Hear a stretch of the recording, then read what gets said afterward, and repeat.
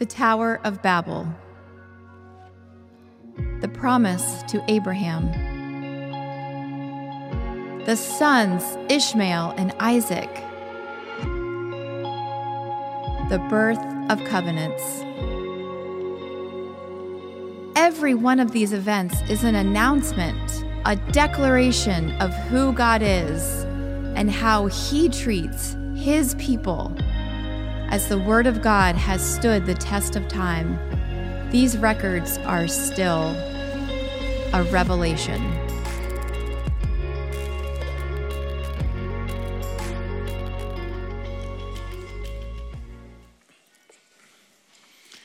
All right. Well, good morning, LEFC. I'm Joel Lingenfelter. I'm the executive pastor here, and it's my privilege to be opening the Word of God with you today. So we will be using the Word of God. If you don't have a Bible, please put your hand up, and our ushers will be happy to get you one. If you don't own one, please consider this a gift. Take it home with you. We would love for you to have access to the Word of God at all times.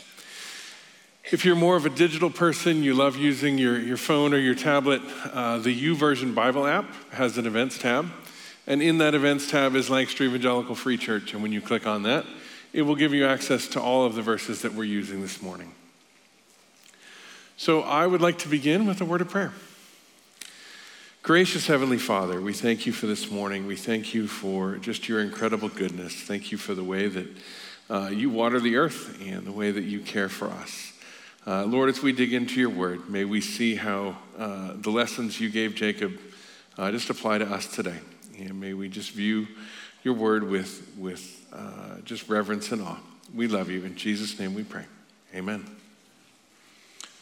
So last week, Pastor Tony introduced us to Jacob and Esau, the children of Isaac and Rebekah.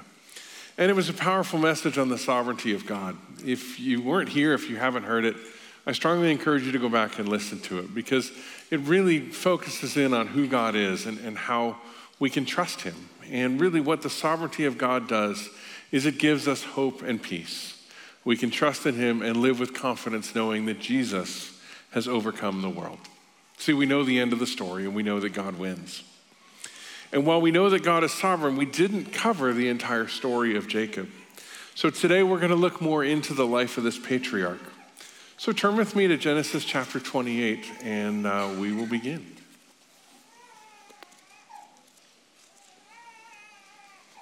I feel that way in the morning, too. So this is page 15, and it does not go here. So hold on just a moment. Oh my, that's page 20. Give me a second. I did not, apparently, reset this from first service. I'm so sorry. Well, I will tell you that among other things we will get to today, I am from Western New York, specifically the town of Brockport. So that makes me a Buffalo Bills fan. So we can have a moment of silence together while I do this. I was hoping to be able to preach from a jersey this morning, and that just didn't quite work out. Wow, this is totally not going to work. We're going to do it this way. One at a time. Okay, that's the benediction. Okay, we'll keep going. We're going to get there. Bear with me, and I appreciate your patience. I'm so sorry. I usually do this between services, and apparently I did not. Okay, so we're going to talk about the life of Jacob, and I can do that actually before I have my notes. So Jacob came out of the womb, actually in the womb, he was contending with his brother Esau. So they were twins, and they fought so much that Rebekah actually sought the Lord and said, like, hey, what is going on here? And God said to her, that's not going to help. It's so small I can't read it. Thank you, though. I appreciate the effort, but my eyes are not good enough to read that anymore. So I wondered why you were all laughing. All right. And here we go. Right after that, we have page 21. So we're good. We have now figured this out, almost. So Rebekah sought the Lord, and she said, what is going on with these children in me? And God told her, listen, they will struggle for their whole lives, and the younger will serve the older. Now, Jacob was born the younger twin, and if you remember, he came out of the womb, what?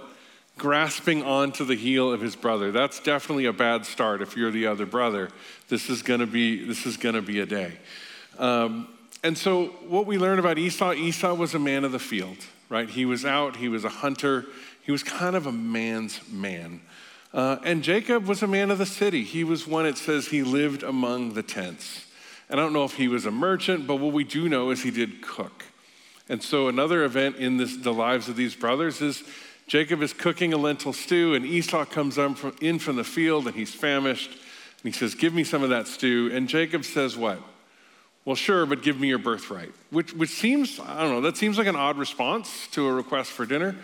But I'm guessing this is not the first time this has come up. That these two have in fact argued and fought, and Jacob has continually been seeking more and has probably asked for his brother's birthright before. And he's finally worn Esau down, and Esau says, look, what good is it to me if I'm dead because I'm so hungry? Fine, take it. And so Esau gives up, and he agrees. Well, that's not the last time that Jacob would take advantage of his brother. In fact, in Isaac's old age, Jacob took advantage of his father's failing health to steal Esau's blessing through deceit. So with the birthright, Jacob may have asked really too much, asking for that in return for a bowl of stew. But at least Esau had the chance to say no. Whereas with his blessing, he didn't. Jacob, in collaboration with his mother, deceived Isaac and actually stole that from Esau. And as you might expect, Esau was pretty upset because that blessing was significant. I'm going to read it for you. It's in Genesis 27, verses 28 and 29. It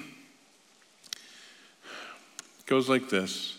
May God give you heaven's dew and the earth's riches, an abundance of grain and new wine. May nations serve you and peoples bow down to you. Be Lord over your brothers, and may the sons of your mother bow down to you. May those who curse you be cursed, and those who bless you be blessed. Wow. So why do I bring that up? Well, it's really easy for us to forget Jacob's character, right? We think of Abraham, Isaac, and Jacob, the patriarchs, and we forget that really at this point, when we get to today's text, Jacob is kind of a scoundrel. He's not a man who fears God. He's living like someone who is interested in only one thing: what is best for Jacob. He also doesn't trust that God will provide for him, that God will do the things that he says he will do. And instead, he takes those things, lying and cheating to his own gain. Now, Esau is not a blameless victim, right? He's taken foreign wives that drive his parents crazy. And ultimately, when he recognizes what Jacob has done in stealing from him, his response is not forgiveness. It's what? I'm going to kill my brother for wronging me. It's revenge. So Esau is definitely not blameless. And what happens is Rebekah overhears this and then schemes with Jacob to figure out how do we keep him safe from his brother. So now we're at Genesis 28, and let's begin at verse 1. So Isaac called for Jacob and blessed him. Then he commanded him, do not marry a Canaanite woman. Go at once to Paddan Aram in the house of your mother's father Bethuel. Take a wife for yourself there from among the neighbors of the daughters of Laban, your mother's brother. May God Almighty bless you and make you fruitful and increase your numbers until you become a community of peoples. May he give you and your descendants the blessing given to Abraham, so that you may take possession of the land where you now reside as a foreigner, the land God gave to Abraham. Then Isaac sent Jacob on his way, and he went to Paddan Aram, to Laban, son of Bethuel the Aramean, the brother of Rebekah, who was the mother of Jacob and Esau. Now notice that when he sent him away, Isaac blesses Jacob a second time. Now I have to think that would be difficult. Like, he absolutely knew of Jacob's deceit by this point. But in his blessing, he specifically ties Jacob to the Abrahamic covenant. So he ties Jacob in his blessing to the words that God had said to Abraham. So the last time I was with you, I had the opportunity to go through the covenants with you. And Genesis chapter 12 is where this covenant with Abraham is established. And I want to read that. God says this, "The Lord said to Abram, 'Go from your country, your people, and your father's household to the land I will show you.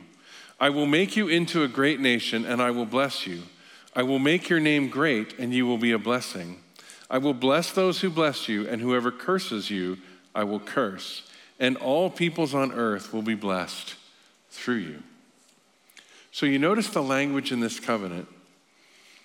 It's a direct connection to the words that Isaac is using. The promises made to Abraham will be fulfilled through Jacob. They won't be fulfilled through Esau, which is what tradition would have expected.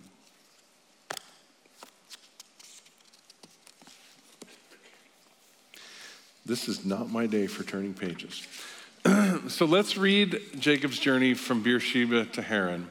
It continues in verse 10, again, chapter 28.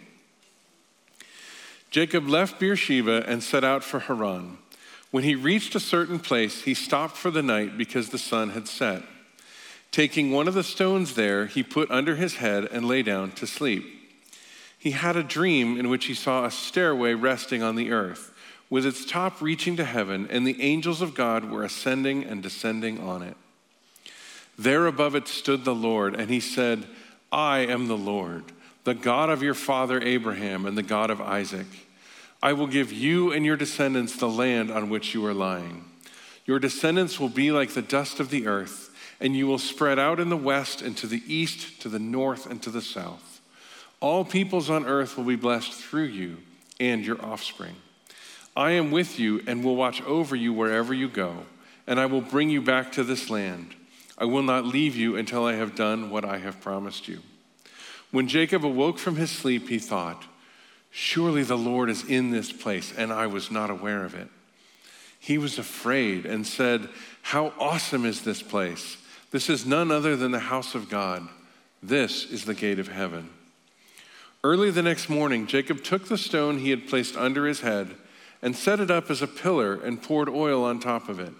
He called that place Bethel, although the city used to be called Luz. And I say it Bethel because it means house of God. Then Jacob made a vow saying, "If God will be with me and will watch over me in this journey I am taking and will give me food to eat and clothes to wear so that I return safely to my father's household, then the Lord will be my God. And this stone that I have set up as a pillar will be God's house. And of all that you give me, I will give you a tenth."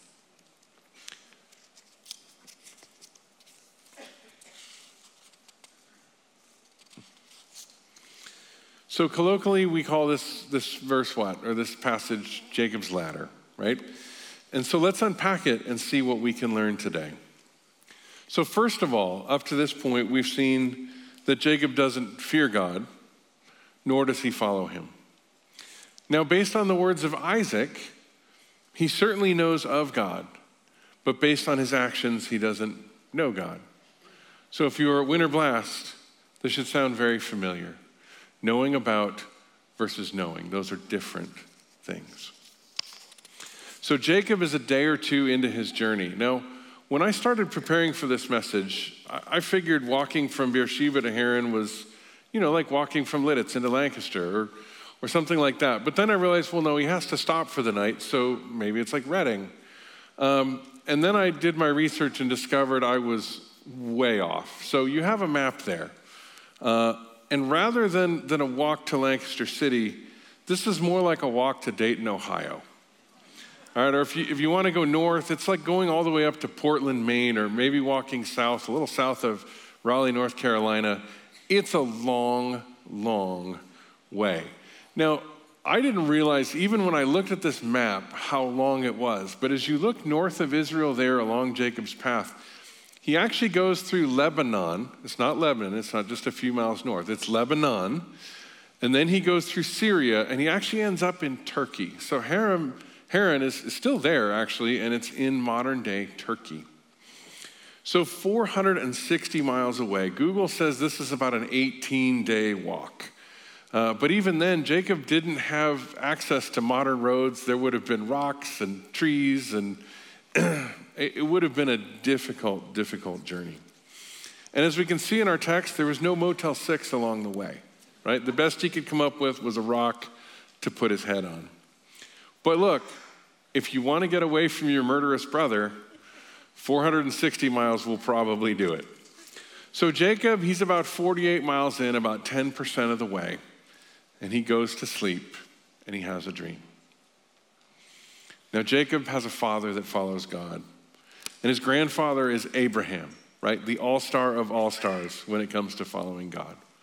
So you would think Jacob had been all about God from the moment he exited the womb, but this has not been his character to this point.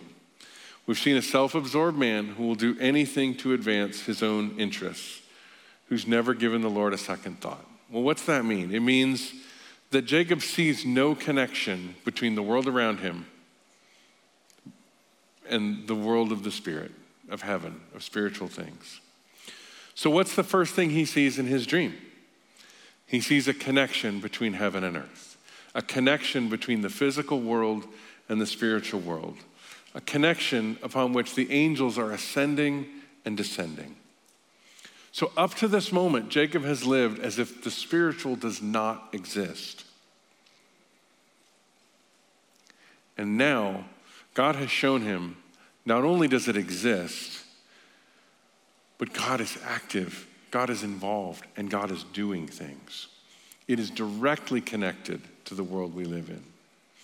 So for Jacob, he has to completely rethink his understanding of how the world works. Not only does God exist, but he's involved. The angels, they're not ascending and descending from fun. This is not a water slide, right? The angels are ascending and descending because they have a purpose. They are doing the work of the Lord. And this passage is in Scripture for a purpose. So just as this event caused Jacob to have a radical reframing of his understanding of God's relationship with the world, it should do the same for us. God is not distant. God is near. God is not disinterested. He's involved. The heavenly host isn't just a celestial choir. They're active in serving God in our world. So up to this point, Jacob lived completely unaware of the work of the Lord, completely unaware of the ministry of the angels, completely unaware of God's purpose, design, and direction. And God showed him the fallacy of that way of living. So what would Jacob do with that information? What will you do with that information? Well, let's take a look at our text. The next thing that happens is God speaks directly to Jacob.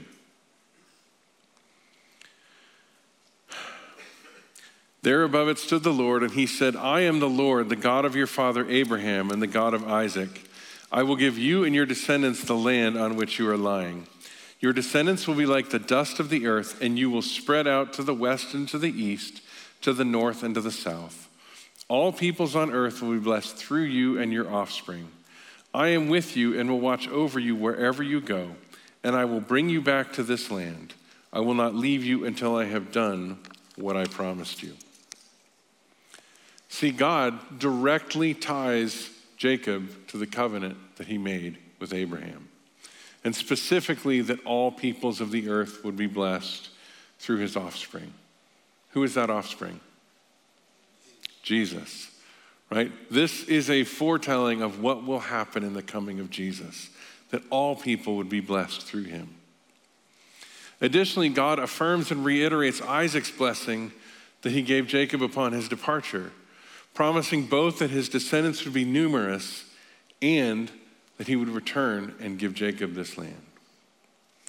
Now, personally, I've lived in quite a few locations, right? I identify with three. One is Brockport, New York. That's where I sadly became a Bills fan, right? Another is Southern California, and then here in Lidditz. And I grew up in New York, and we attended church regularly. My grandfather was a pastor in Indiana, and my parents were actively serving the Lord by equipping missionaries around the world. We had the opportunity to travel to different countries, and my parents would teach them about how to interact with the cultures and understand what was going on with the people they were trying to minister to. It was an amazing time. But God wasn't my focus, even with all of that exposure. Church was part of my life, but that was it. Now, at the end of my 6th grade year, we moved from New York to California. Now, as you can imagine, this is a really big move, and I experienced extreme culture shock. California and New York are very different, and I hated everything about California, down to and including the weather. When you grow up with 6 feet of snow all winter long, having none of it is just wrong, right? But it wasn't all bad. We started attending a Grace Brethren church, and my faith grew exponentially during that time. Now, I remember specifically a single day, and it wasn't even a day at church. It was just a day in which I had really stopped and was reflecting on my life and what I was about. And I thought about my faith, and I came to a point where I had a decision to make. Am I going to move forward as a child of God, or am I going to reject the religion of my parents? There was no dream. There was no explicit spoken word from God, but I recognized that day and that moment as a turning point in my life. From that day forward, I would be a Christ follower, wherever that may take me. And that day and that decision directly leads to this morning, where I'm standing in front of you, interacting with the Word of God together. Jacob lived apart from God. He was rich in knowledge of God, but devoid of relationship. Jacob, son of Isaac, grandson of Abraham, was at a turning point. He'd known about God his whole life. His dad Isaac had clearly been a follower of God and had prayed for God's blessing upon Jacob, both willingly and unwillingly. I'm sure Jacob knew the stories of how God had called his grandfather to walk in faith. I'm sure he knew about the covenants that God had made with him. Jacob had everything going with him to be a follower of God, and yet he was ruled by self. Knowledge isn't enough. It's not just enough to know about God. We need to know God. So Scripture records for us 5 responses that Jacob had to this dream. The first is revelation. Jacob recognizes that what has happened is real, that God is in this place, that God, that he's ignored his entire life, is here. And that requires a response. And so what Jacob does, his first thing is what? He is afraid. Jacob is afraid. Now why is fear? Why is that the response? Well, I think I can explain it this way, and it's a little diversion, but this is how I think. I love ships. I've always loved ships since I was a little kid. And it's no accident that one of the first things I did when I moved here was went to see the SS United States sitting derelict at a pier in Philadelphia. I love ships. So just a few weeks ago, my family had the opportunity to take a trip on a ship from Fort Lauderdale, Florida to San Diego, California. And that involves going through the Panama Canal. What an amazing opportunity that was. And as you can see up here, we're going through the canal and we're looking at these other ships and the things that are happening, and it was overwhelming. But we were never afraid. And why were we not afraid? Well, our ship was small for cruise ships these days. Some of them are bigger than like Montana, but we had a big ship, right? And it held 1,400 people. And so we're on this ship and we're looking at these cargo ships and we feel safe, right? We know that we're on an equal level with them. But you know, not everyone would feel safe in the presence of a big cargo ship. Let me show you another photo. I didn't take this one, but I imagine that this fellow in this rowboat feels very different about that oncoming ship than I did, right? So if you look at him, he is completely overwhelmed by fear. He's going to have no other possible reaction because the power distance between a man in a rowboat with 2 oars and that enormous ship coming at him is incomprehensible. All you can do is quake. That's what Jacob is facing. He's like a man in a rowboat with an aircraft carrier coming at him. He has no prayer. He is unholy and he is in the presence of holy. He is powerless in the presence of ultimate power. And so his response is one of reverence. his next words, how awesome is this place? And that's a very good translation, but the Hebrew word, Yahweh, it means a little more than just awesome. It's astonishment. It's a level of awesome. Imagine if you grew up in the Sahara Desert and the most you'd ever seen was a trickle of water, and someone said, close your eyes, and took you and put you in front of Niagara Falls. When you open your eyes, what would you think? You would be so overwhelmed by that sight. That's the level of reverence and awe that Jacob is referring to. Someone who's never really seen water being in the presence of Niagara Falls. How awesome is this place? The next thing that he does after recognizing what it is memorialize it. So he takes the stone and he sets it up. He anoints it with oil, makes it something sacred as a point of connection to the Almighty. Now, Jacob was very focused on the place. This was where it happened. But the place isn't the important thing. It's the revelation of God that he received. And the stone, it serves as a marker of this is where God showed me that he is real. What happens after that?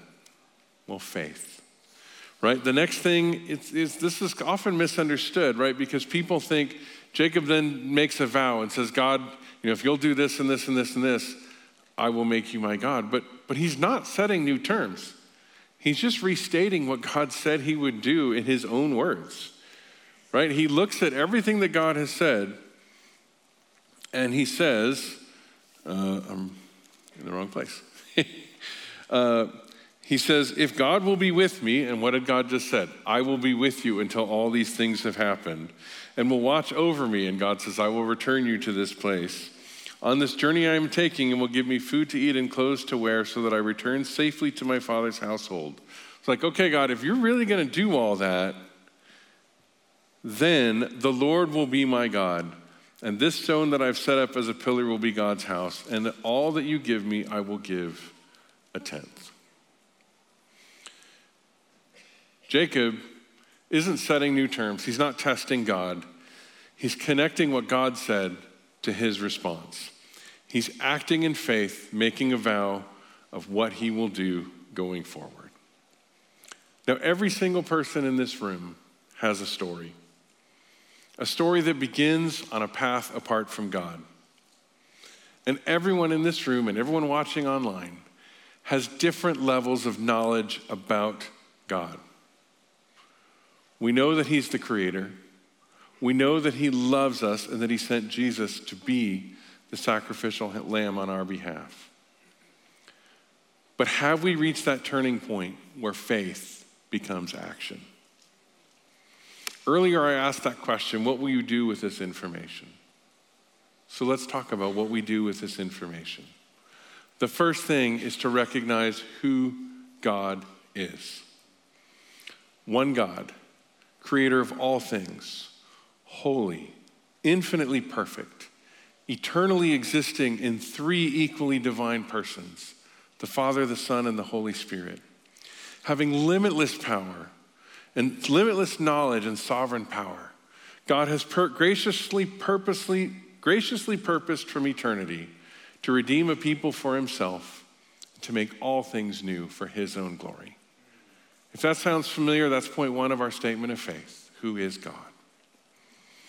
Jacob undoubtedly knew much about God, but until this turning point, he had failed to recognize God's involvement in his life. For each of us, we need to recognize God's involvement in our story. In my own story, I began to see how that move to California, it was part of God's plan for my life. As I sat and pondered the reality of God, I began to see how God had been moving me towards that moment. And as the years went on, I've continually seen God working and moving in my life and in the lives of others. Secondly, in fear and reverence, we need to confess our sins to him and seek forgiveness. Because we are sinners, and it is Jesus that is the perfect sacrifice that we need to be in the presence of God. So we've been talking a lot about Jacob and by extension, his father Isaac and grandfather Abraham. They're all included in what we colloquially call the Hall of Faith in Hebrews 11. And I'd like to read you a little of that.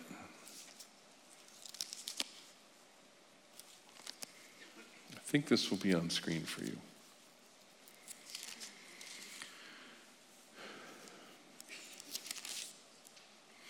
By faith, Abraham, when God tested him, offered Isaac as a sacrifice.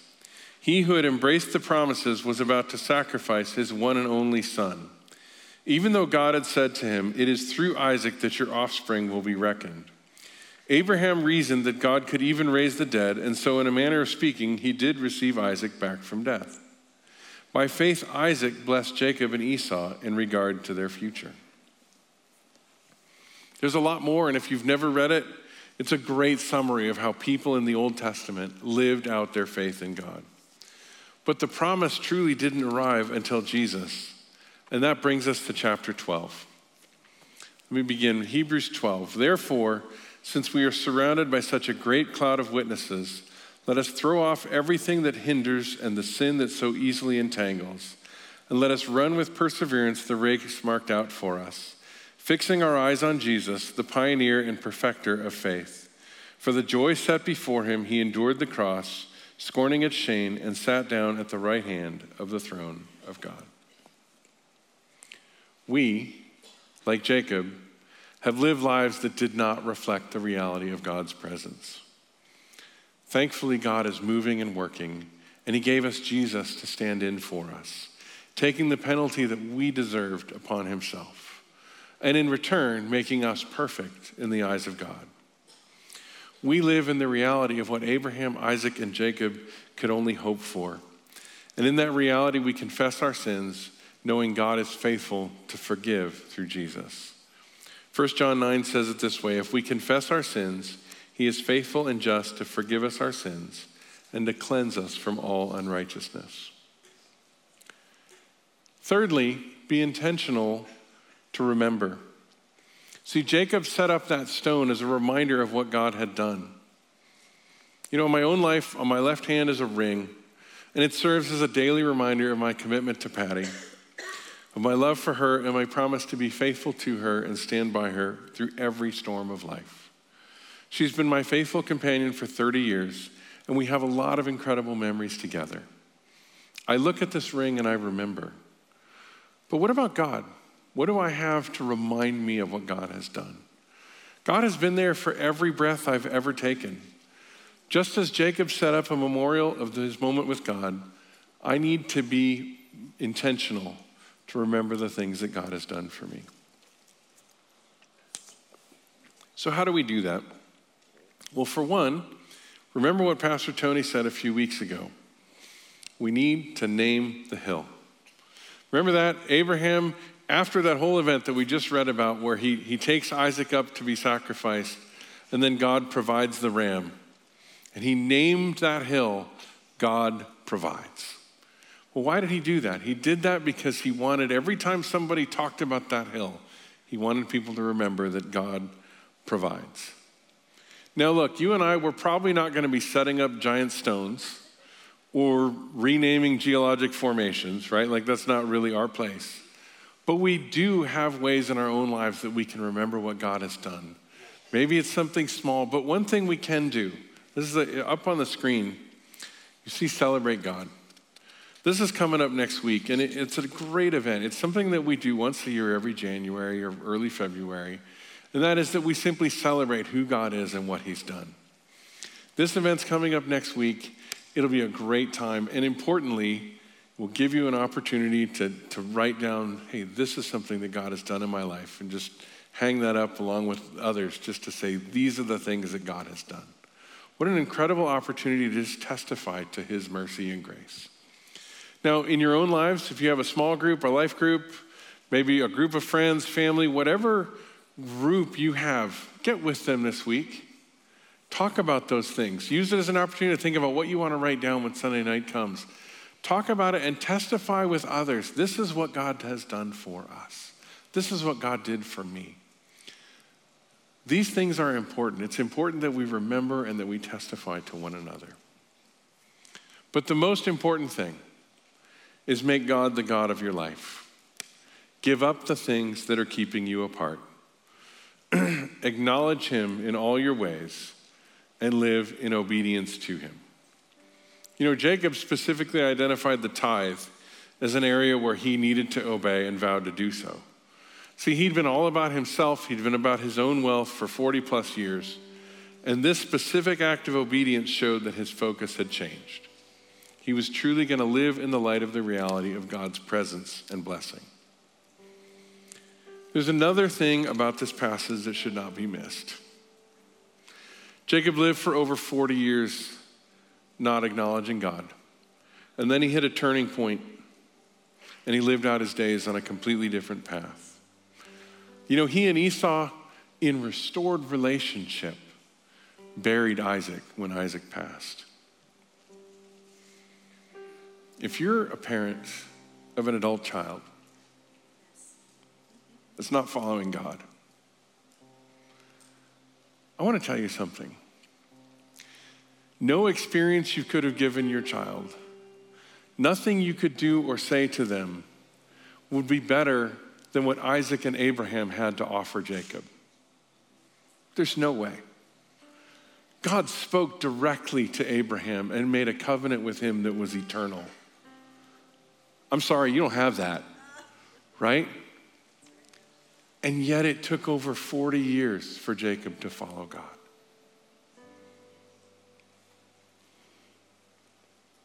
Parents, if you have children, particularly adult children that are not following God, don't give up hope. I'm sure it grieved Isaac when Jacob did these things. We know it did when he deceived and took Esau's blessing.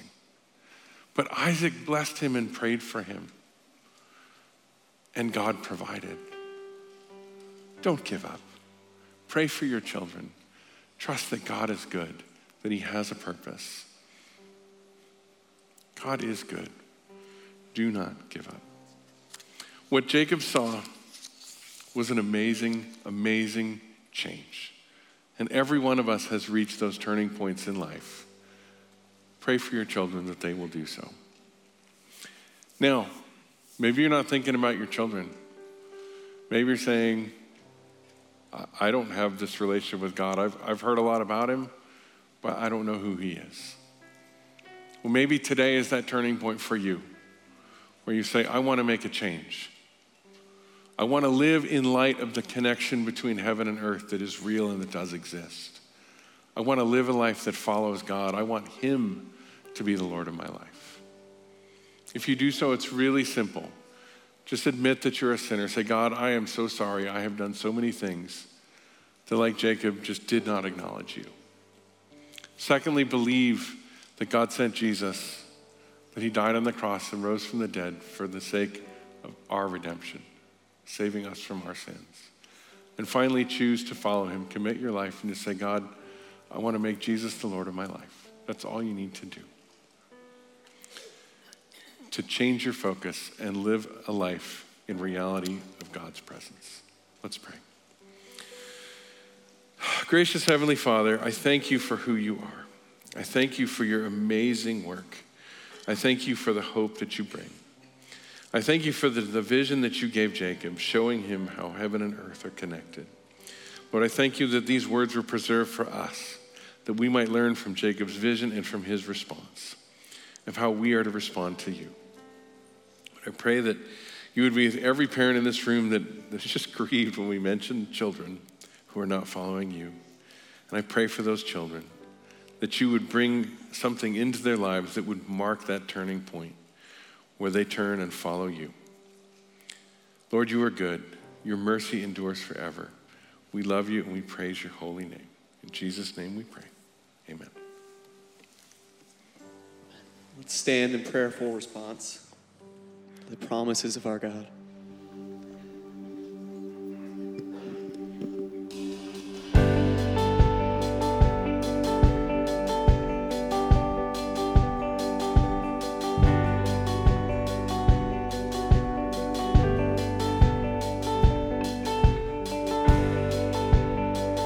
And I need you to soften my heart, to break me apart. I need you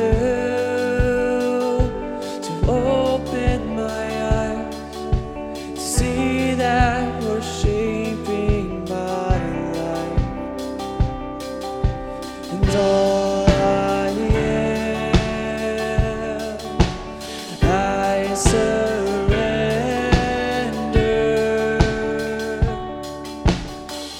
Give me faith to trust what you say, that you're good and your love is great. I'm broken inside, I give you my life. Come on, confess our need for him.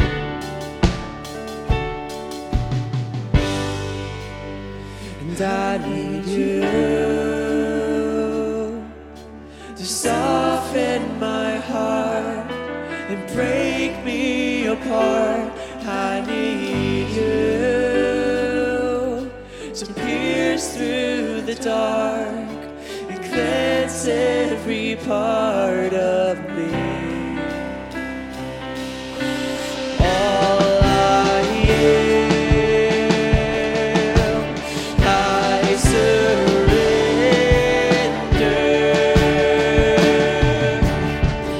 Give me faith to trust what you say, that you're good. Oh, your love is great. I'm broken inside, I give you my life.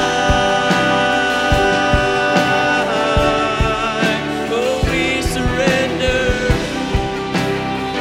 Come on, sing in our weakness, he is strong. 'Cause I may be weak, 'cause your spirit's strong in me, and my flesh may fail. My God, you never will. 'Cause I may be weak, your spirit's strong in me, my flesh may fail. My God, you never will. Give me faith to trust what you say, that you're good and your love is great.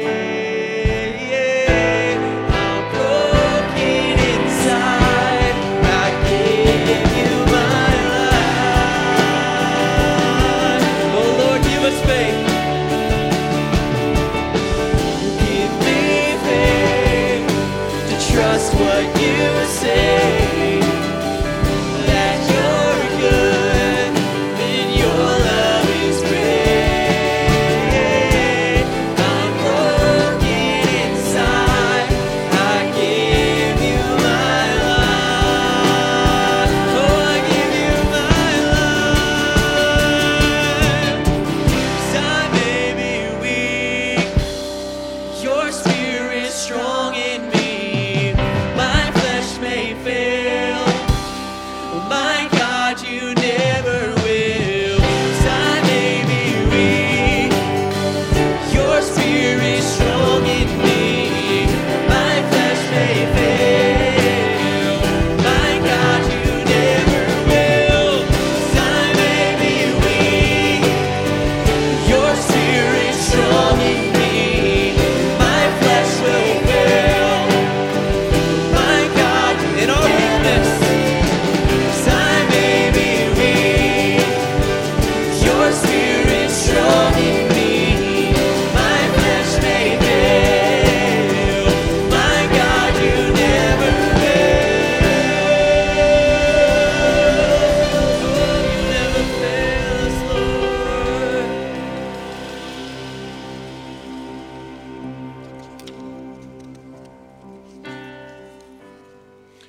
So, what Jacob saw in his dream was a glimpse into the reality of God's presence. But what he actually saw was even more. It was a glimpse of Jesus. See, Jesus says at the end of John 1, He then added, "Very truly I tell you, you will see heaven open and the angels of God ascending and descending on the Son of Man." What Jacob saw in his dream wasn't just the reality of God's involvement and his connection with the other world, but it was a glimpse of what was to come, the light of the world, because it is Jesus that is the bridge between earth and heaven. Jacob stopped for the night and got more than he bargained for. He reached a turning point in which he lived every day in reality of an understanding of who God is and how he wanted him to serve. So go forth this week and live in light of the reality of a God who loves you. Amen? Go in peace.